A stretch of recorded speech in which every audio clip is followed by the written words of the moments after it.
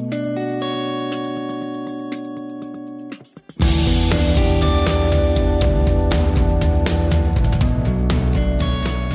and thanks for joining us once again on Core Ideas, the podcast where we delve into all things related to lake sediments.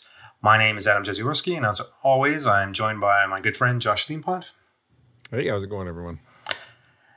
And today, we're going to get started straight away. We don't need to discuss what we're talking about today because we've got a very special episode of the podcast for you this week, fortnight, month. We'll see what happens when this comes out. But, the goal is in the next week or two from when we're recording this intro after the fact. Yes. We have recently wrapped up our history series, a four-parter looking at the history of paleolimnology. And we wrapped it up with a conversation with the man who, in many ways, inspired us to put that history together with Dr. John Small from Queen's University. So most of the people that listen to this podcast regularly will have heard John's name a whole bunch of times. And even if you don't know his name, you've certainly read his name in paleolimnology papers for sure. We refer to him a bunch, but in terms of introduction, John received his bachelor's degree from McGill University, master's from Brock before going to do his PhD at Queen's University, where he's been a member of the faculty there since 1984.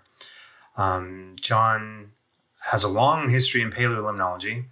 He is the founder and co-director of the Paleoecological Environmental Assessment and Research Laboratory, or PEARL, at Queen's, which is a group of about 40 or so paleolimnologists. He has a very extensive publication record, something like over 600 articles, peer-reviewed articles, and also a very extensive award record as well. And we were particularly interested in talking to John because of his standing as an Officer of the Order of Canada, Fellow of the Royal Society of London. He's the current president of the Academy of Science of the Royal Society of Canada. He's my boss. And we were really interested in talking about him in terms of what his thoughts were on his long history with paleolimnology, really specifically in his roles both as the founding editor of JOPL, the Journal of Paleolimnology, and as a former president of the International Paleolimnological Association. Yeah, and even though he's Adam's boss, Adam didn't feel he was unable to ask the tough questions of him. And he's not my boss anymore, so I was perfectly comfortable doing that. But no, we had a nice little chat. It was something that we talked for like half an hour or so in the final edit. And we talked about a bunch of different things. What drew him to paleolimnology and a little bit about the nature of the field, sort of when he was first starting out and the changes that he's observed since. And because he's worked on some of the things we've talked about a bunch of times, like acid rain and climate change now and all of the different things. He had a really interesting perspective on sort of how paleolimnology has evolved as a science and the questions that it's addressed. So no, it was a good little run of questions and his answers. All right, so here's our conversation now. We hope you enjoy it. So hi, John, and thanks for joining us on our my podcast. Pleasure. Yeah, my pleasure. We've just wrapped up a series on the history of paleolimnology, in large part thanks to you because we riffed off one of your slide decks largely for scoping it all out. But we thought it'd be neat to talk to you about the history of paleolimnology as someone that's got some, the perspective of a full career and seen it grow over the last couple decades.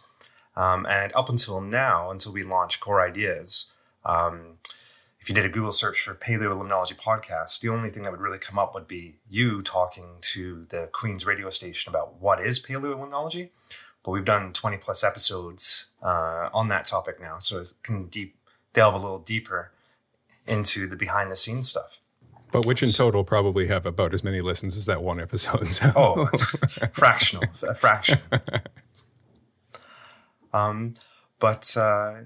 So just to begin with, like what drew you, or how did you end up encountering paleolimnology in the beginning?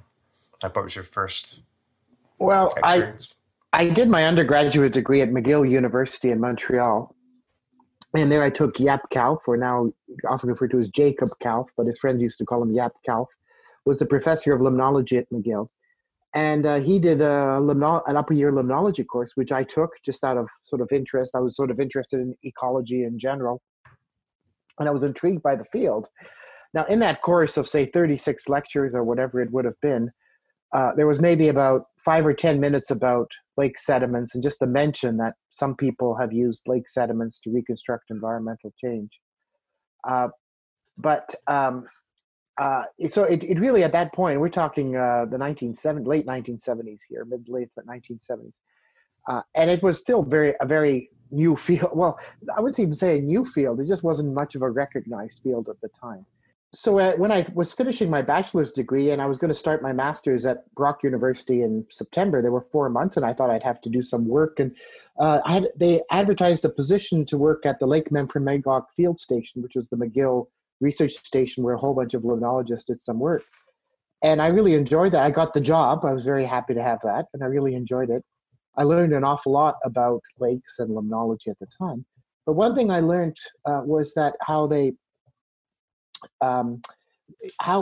noisy limnological data were. Of course, I was still a young man. I was 21 years old at the time. And I could see how the graduate students were somewhat often frustrated. Like, I got 3 years of data, but third year was quite different from the second year. The noisiness of the data I was becoming very aware of. And I thought, well, that's just limnology. Then I went to Brock, and I was going to work on phytoplankton ecology, which was one of my interests.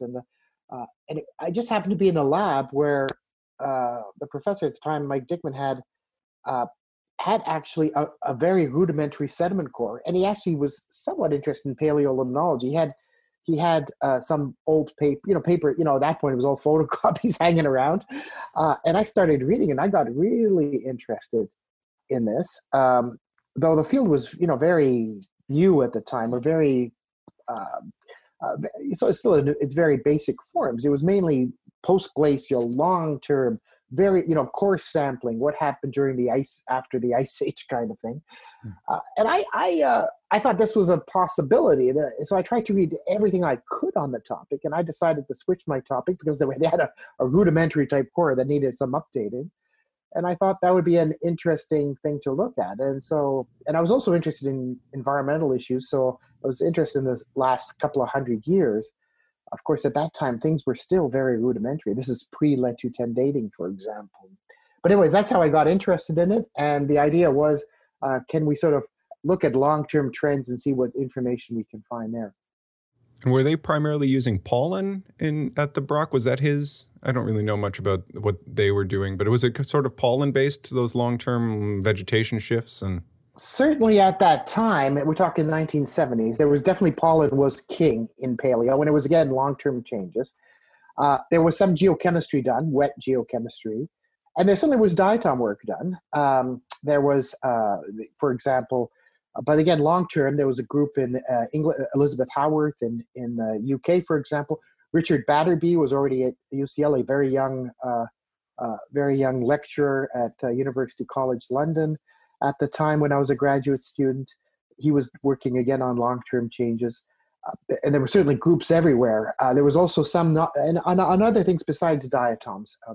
David Fry, who was at Bloomington, Indiana, University of Indiana, he is working on fossil Cladostria. Now, he never published very many papers on fossil Cladostria, but he had already written 2 review articles, at least that I saw, 2 review articles on what paleolimnology was doing. So he was one of the first synthesizers of the field. And there were certainly others. Dan Livingston working in Africa. They were quite specialized, working on long-term changes in Africa. Dan Livingston was a Duke. There was Ed Devey working at this point out of Florida. There was, of course, the group, Herb Wright's group at Limnological Research Center in Minnesota. But again, these were typically long-term changes. It was also Finnish groups, Scandinavian groups, European groups. But they were sort of these little pockets of people There were no journals dedicated to it, and so on and so forth. So it's still a very nascent field at the time. And the methodology really wasn't all there. We were, what was available was radiocarbon dating, and by that we mean bulk radiocarbon dating. So it wasn't, we had all sorts of issues with that. With the core, mainly a core was the Livingston type piston core. That was what you were expected to use. But there were pockets of new ideas coming here and there. But we're talking now the late 70s. So things changed very, very quickly, especially in the later 1980s and onwards. So one of the things that came up in the history of how things were swirling together, you had a couple of threads in terms of methodology developments, equipment development, and then dating kind of put things over the edge a little bit. Do you remember when Lead 210, because you would have been this would have been right around that time. Do you remember when like Lead 210 kind of like, did it explode onto the scene? And then all of a sudden, like what was the perspective at that time? So actually, when I worked at Lake Memphremagog, Bob Flett, who now runs a consulting company that works with dating in Winnipeg, was a postdoc at the Lake Memphremagog station. He was sort of the guy in charge of coordinating, student helpers and so on and so forth. And he had a sub-project looking at Lead 210. It was very new at the time. It was just alpha dating at the time. And it was still being looked at as a possible dating tool. It started gaining some momentum, but it was always, people criticizing, our new methods come along. Certainly I knew what Lead 210 dating was through my master's. It certainly was way out of my budget. It was not even a possibility. It was very expensive. Very few people would do it. Certainly by the time I was doing my graduate work, it was becoming more and more. And certainly by the time near the end of my graduate work, where we started doing acid rain work and things like that, it was definitely being used in the early acid rain work. People like Steve Norton at the University of Maine at Orono, people like Peter Appleby, people like Oldfield and Appleby were a combination coming out of Liverpool. Ed Deavy's group with people like Mark Brenner and others, Claire Shelsky in the Florida group were looking at gamma dating.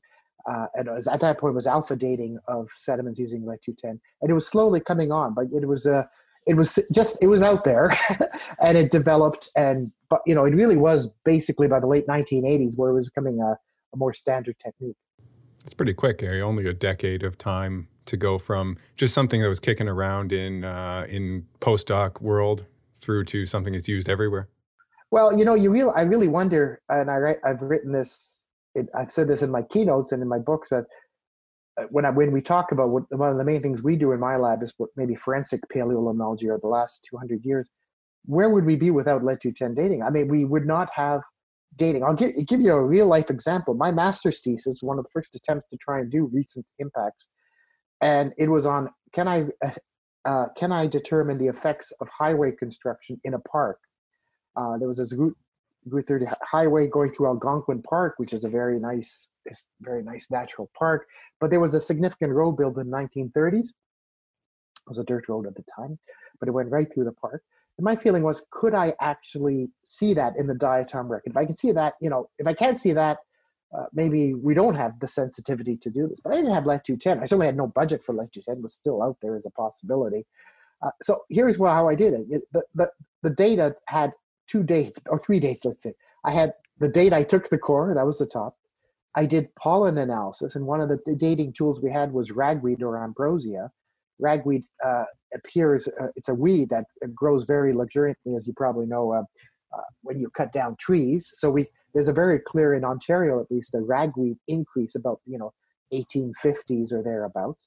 So I had like 1850s where I had the ragweed rise. I had the surface, which was when I took my core, which would have been about 1978 or something, but I'm talking late 70s here. And then I had a little white line in my core, which was, we called it the Route 30 line. They really built up a lot of silt and stuff when they built the highway, and I could actually see that line. So I had that line for the highway. I had the surface. I had the bottom. I had 3 dates basically, and that's how I quote dated the core. I know students look at it and just laugh, but the simple reality is it's an anachronism to think this is how you should do it. If you didn't have anything else, that's all you had. in fact, my first Nature paper on acid rain did not yet have lead-210 dating. So, yeah. That's something that's so interesting to me because, like, everything's 2020 in hindsight. And, by the time we arrived on the scene, the lead-210 and the means of getting dates are largely taken for granted. And so I'm like kind of wondering, at that time, was it a case of, like it seemed like a slam dunk, like the half-life is the right amount of time. Was it viewed as a slam dunk then? Or is it like, this will work, we have to figure out the details? Or is it like we're putting all our eggs in this basket, and if this doesn't work, we don't know if we'll be able to get like dates over the last 100 years? Or were there, was there a bit of a race where other isotopes being investigated? I know this is like outside of your expertise, but just in terms of the feel at the time of like pushing it over the edge. Frank Goldfield had an article once on possible dating techniques, and he mentions lead-210. He was a leader in lead-210 dating, and somewhere along the way mentions lead-210 so that as an aside, like one sentence, I'm going by memory here, but there were a whole lot of other isotopes they were thinking that might work, which didn't really pan out. But I think, like most new methods, there were people criticizing it. I remember there was one conference talk saying lead-210 will move in acid sediments. It can't be used in acid lakes, but that was later shown not to be the case. I mean, sometimes you didn't get good lead-210 profiles. Didn't mean it was because of the conditions. Very quickly, though, it looked like it was working pretty well because we'd have ways of maybe anchoring dates. Like we know a forest fire happened in 1945, and the date is 1945 in lead-210, and there's charcoal, for example. I'd have like a, Route 30 highway white line, and that would match a lead-210 date for that time. The ragweed rise. People also were looking at cesium-137. This was started off mainly in England. Some of the early work was done by Winifred Pennington, sometimes referred to as Mrs. Tooten. She often used both her husband's name and her maiden name.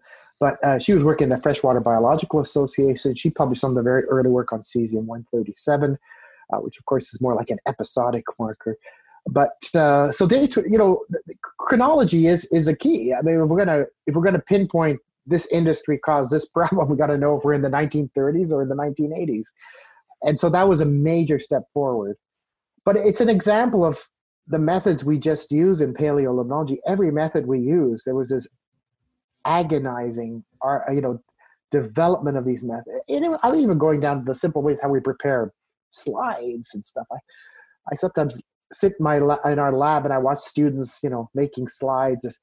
And I don't say it, but I'm sometimes watching them make the slides, and I wonder how much agony went into the different ways I tried, different combinations of how do I actually get them onto the slide, the different combinations of acids, how to take sediment cores, what was available at 1970s, 1980s, how that changed, how section cores, I show that in my history of paleolimnology slides, how I section cores in the late 1970s. Is it not that different from like the glue sectioner, but it was, I had them onto a bookcase locked in, because that's the only way I had these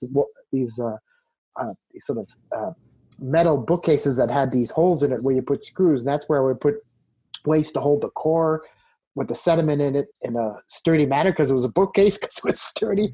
I use a car jack to pump it from the bottom to get it out from the top. I'd use at this point, ashtrays were everywhere, and most universities had disposable heavy tin foil ashtrays, and I found that was a very good cutting tool. So I would cut that. I mean, things were a little more complicated. You built it. Everything was kind of from scratch. You looked around a lab, which really wasn't very well supplied. So you end up using ashtrays, and you end up using your car jack. I mean, it was a very different world than sending in a purchase order and getting all the equipment arriving next day via FedEx. So it was a very different world, and all the methodology had to be developed and modified over the years. So it is quite different. It's kind of like field work in the north, and sometimes when you forget something and it's not there, and you just have to dig around Canadian Tire until you find something that does approximately the job, and no, that'll do. Yeah, I think for your listeners, when you say Canadian Tire in the Arctic, what we mean is the local garbage dump. Canadian Tire is a term we often use in the high Arctic when you had a community where there are no Canadian Tires. And so the best we can actually use, the hardware store, if you like, is the dump, where you walk around and look at old abandoned pieces of equipment that have been dumped, whether it be parts of a furnace, let's say, or part of electrical unit, or you need screws. Says, I have to go to Canadian Tire, which means you go to the local dump and try and find the screw you need, because that's the closest thing we get to a Canadian Tire in many hamlets or where we're isolated. Yeah, and in the same vein, because again, became a professor in the early 1980s. When did you first get a personal computer? So when I was I was a professor in September 1984 is when I got my professorship, and people will be horrified now. People get startup packages of $100,000 or something. My startup package, I think, was $3,500 or something, and that's what a computer cost at the time. And if you this is WordStar 2.1 kind of thing, or 2.0. It was just that one floppy drive kind of thing. And so pretty well my whole startup went to buy a computer, quote, quote, computer. I mean, we just laugh at it now. So that is when I got it. It was one for the lab, and it was mainly used as a text editor, though there were some statistical programs. And other than that, it was just a fancy typewriter too, and a place to play video games. I found out with my graduate students, but that would all be on a literal floppy. They were floppy at the time. You could actually move them around. The original floppy disks. So that was my startup. Was a Zenith computer. It was a Zenith computer, and they were common at the time. Which grad student was the one who was primarily into the video games? I can't tell you. You're famous scientists right now. Yes, some of those all those first students did very well. All my students have done very well, but they were. Okay, so that's interesting, because I would have assumed that the draw for the computer at the beginning would have been the statistical software more so than the word processing. Well, you might say that now. Have you ever typed a thesis on a typewriter? I have not a thesis. So, no. So if you have a typo, you retype the page. So when someone makes a revision, you start from page 1 and you retype the entire thing over again. So trust me, people have lost concept what a typewriter was. And to make a copy, you'd have like carbon copies, or you pay a fortune for the photocopying. But if you made an error, you might try whiteout. You'd paint it out and try and retype over it. But you would be typing and retyping and retyping. Just now how we do drafts, each one was typing typically from page 1 to page 47 or whatever it was. Did the computer have a printer with it, or a dot matrix? All we had was dot matrix at the time. This is pre-laser printer, so it was a dot matrix that made all this noise. It would take forever to type, and the programs were very, very. They were very primitive at the time. Even the fancy ones were primitive. There were things that have all these control. To underline something, it'd be like Control KR or something, a whole combination. And to end underlining, it'd be another Control KR. If you missed one Control KR, the entire document would come up, for example, underlined. So anyway, but no, I think most people saw a computer as let's call it a text editor or a fancy typewriter. I can assure you that was it. And remember, they had very little power, those early computers. We would do like a DCA or something. We would plug it in at night with a small data set, and just one small statistical analysis. We'd come the next morning and it would still be running.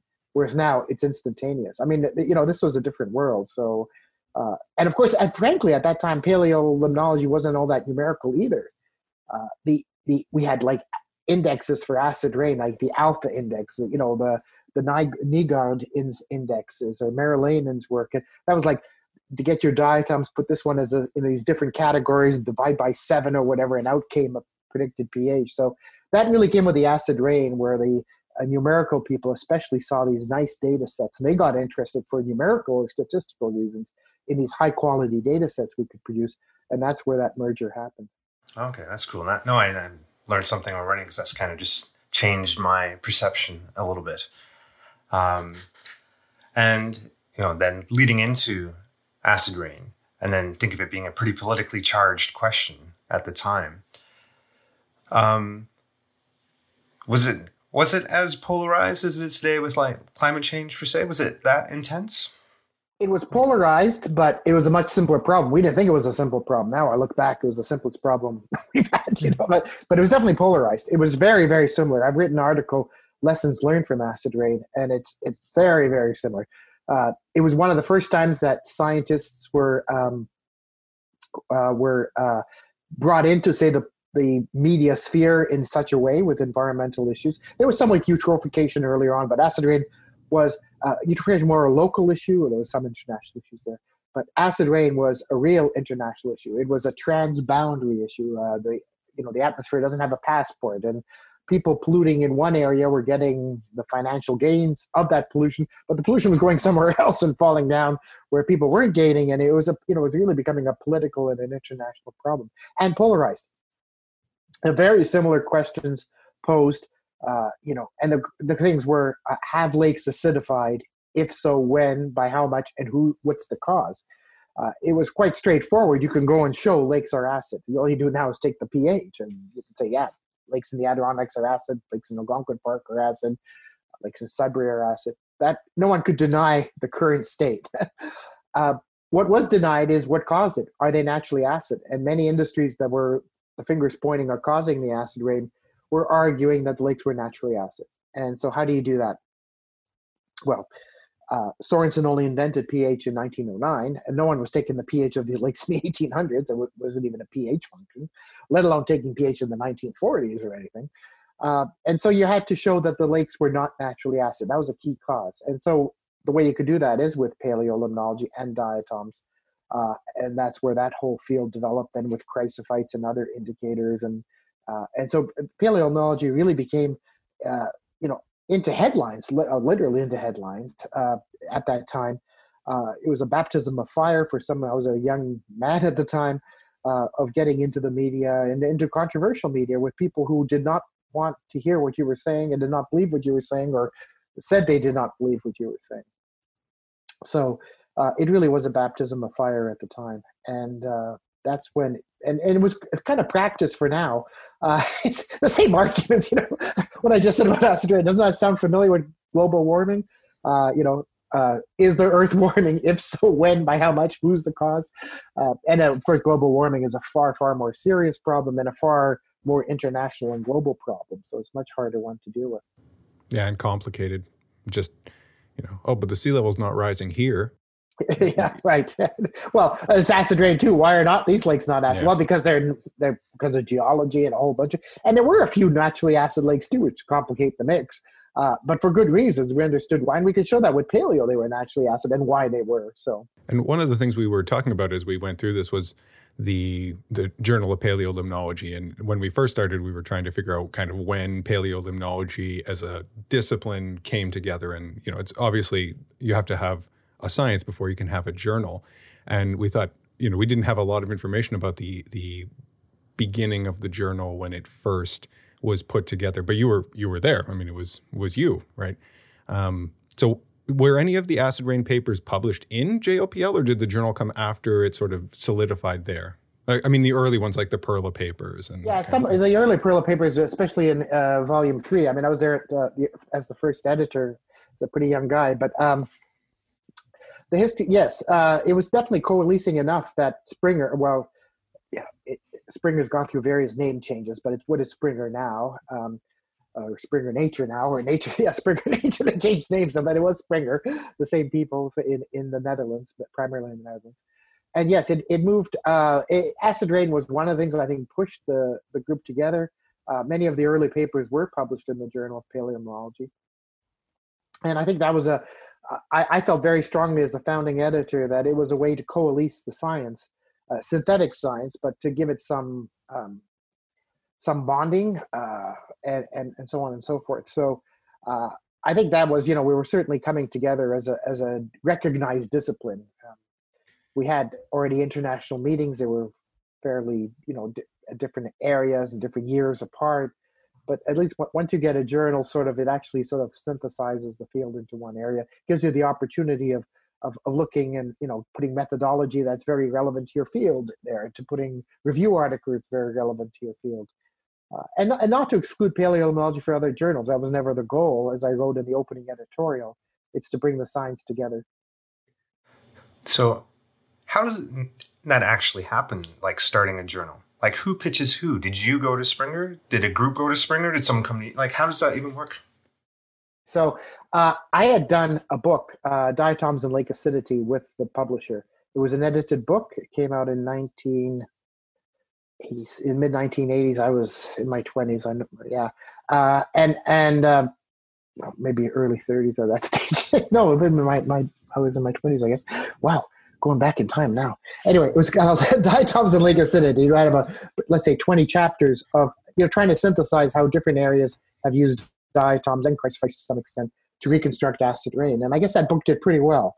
And the person the editor, not the editor, but the publisher I was working with, out of the blue phones me and says, we have already made the decision. We're making the decision to start a new Journal of Paleolimnology. And we'd like to ask you to be editor. And I said, what? I was totally stunned. But I thought about it. I was basically just starting my career in some ways, at that time. Well, I'm not starting, but I was 30 years old when the phone call came. So I thought about it for a while, talked to a few people, and I thought, I had no idea how much work I was getting into. The publishing, editing was a very different world then. And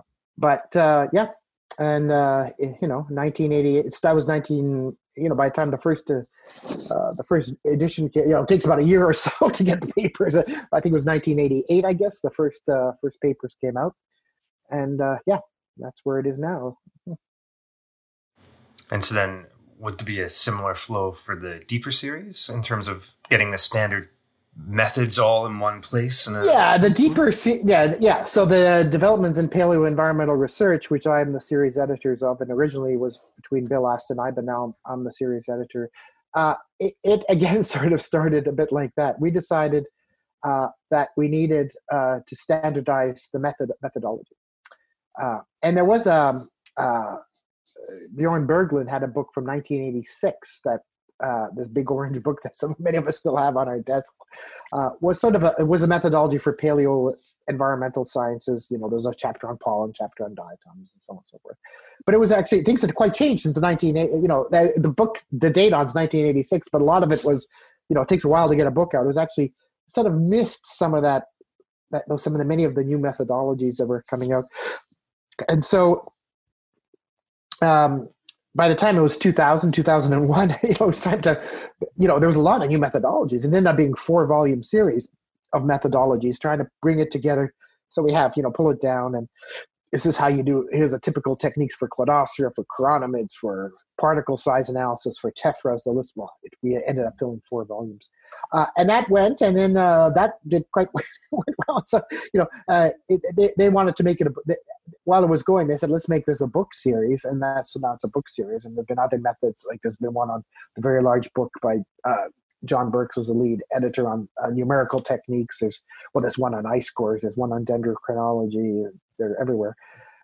So again, I was a further coalescing of the science, if you like. That's kind of what, if you want a science, you need, you don't need, but if you want to be a designated science, having a dedicated journal, having a dedicated book series, having standard methodologies, having international symposia with an international society behind it. I think it's pretty clear it's a pretty mature science and a pretty mature journal as well, the Journal of Paleolimnology. So that's a lot. It's all happened since the 1980s. That part of the process. So. Yeah. Which for you seems long away. For me, I'm going, doesn't seem so long ago. Yeah.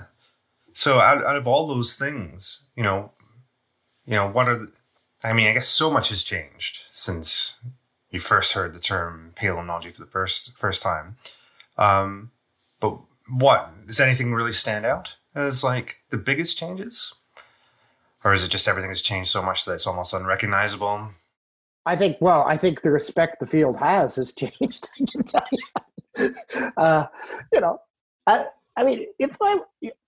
I can tell you that, what I spend, and I'm not just me, the fewer earlier paleontologists seem to spend almost their entire time defending the field that it works. And, and I understand that. First of all, scientists are supposed to be critical.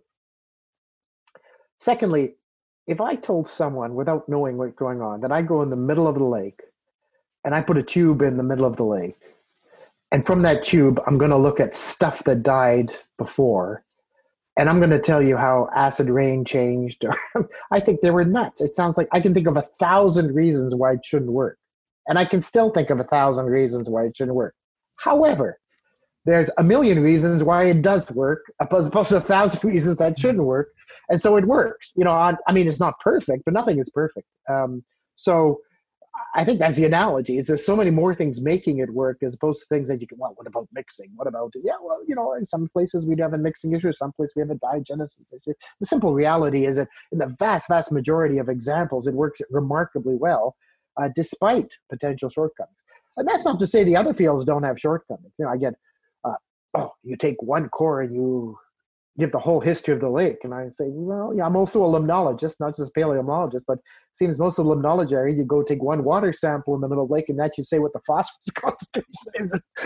And it works. I'm not criticizing, but I'm not sure anything's that much different. I think we have pretty even a better case where the sediments are integrating throughout the entire water column, through the entire horizontal bases of the lake and so on and so forth. So, I think, and we've checked variability repeatedly in at least simple lake basins. So, I can think of hundreds of reasons why it shouldn't work, but the simple reality, it works, and it works very well. And it has gotten credibility. It's used in policy implications. Politicians certainly invite me and many other paleontologists to not consult, but I guess consult in ideas of how to set policy. I think both of you know how busy I am dealing with that side of things. And I think that's important. I do it all the time because the reason we do the science is that someone uses it.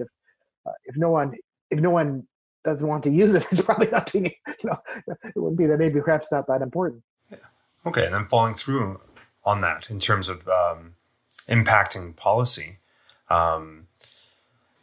like now as the current president of the Royal Society of the Academy of Science within the Royal Society of Canada, and you are meeting with politicians and consulting, what is that?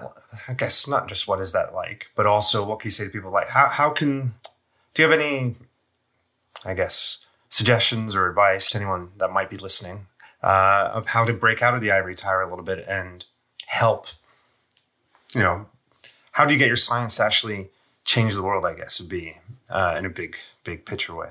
Well, I think the first step of a professional scientist is to get their work out to the other scientists in professional journals and stuff. I mean, I don't want to. If it's not published, it doesn't exist. So you can't use if it's not published in peer review, the science isn't going to be used, at least not used by credible people. So that part's certainly important. But you need to carve out the time to do public outreach and to try and get your whoever is interested in what you're doing, get the information out there. And so that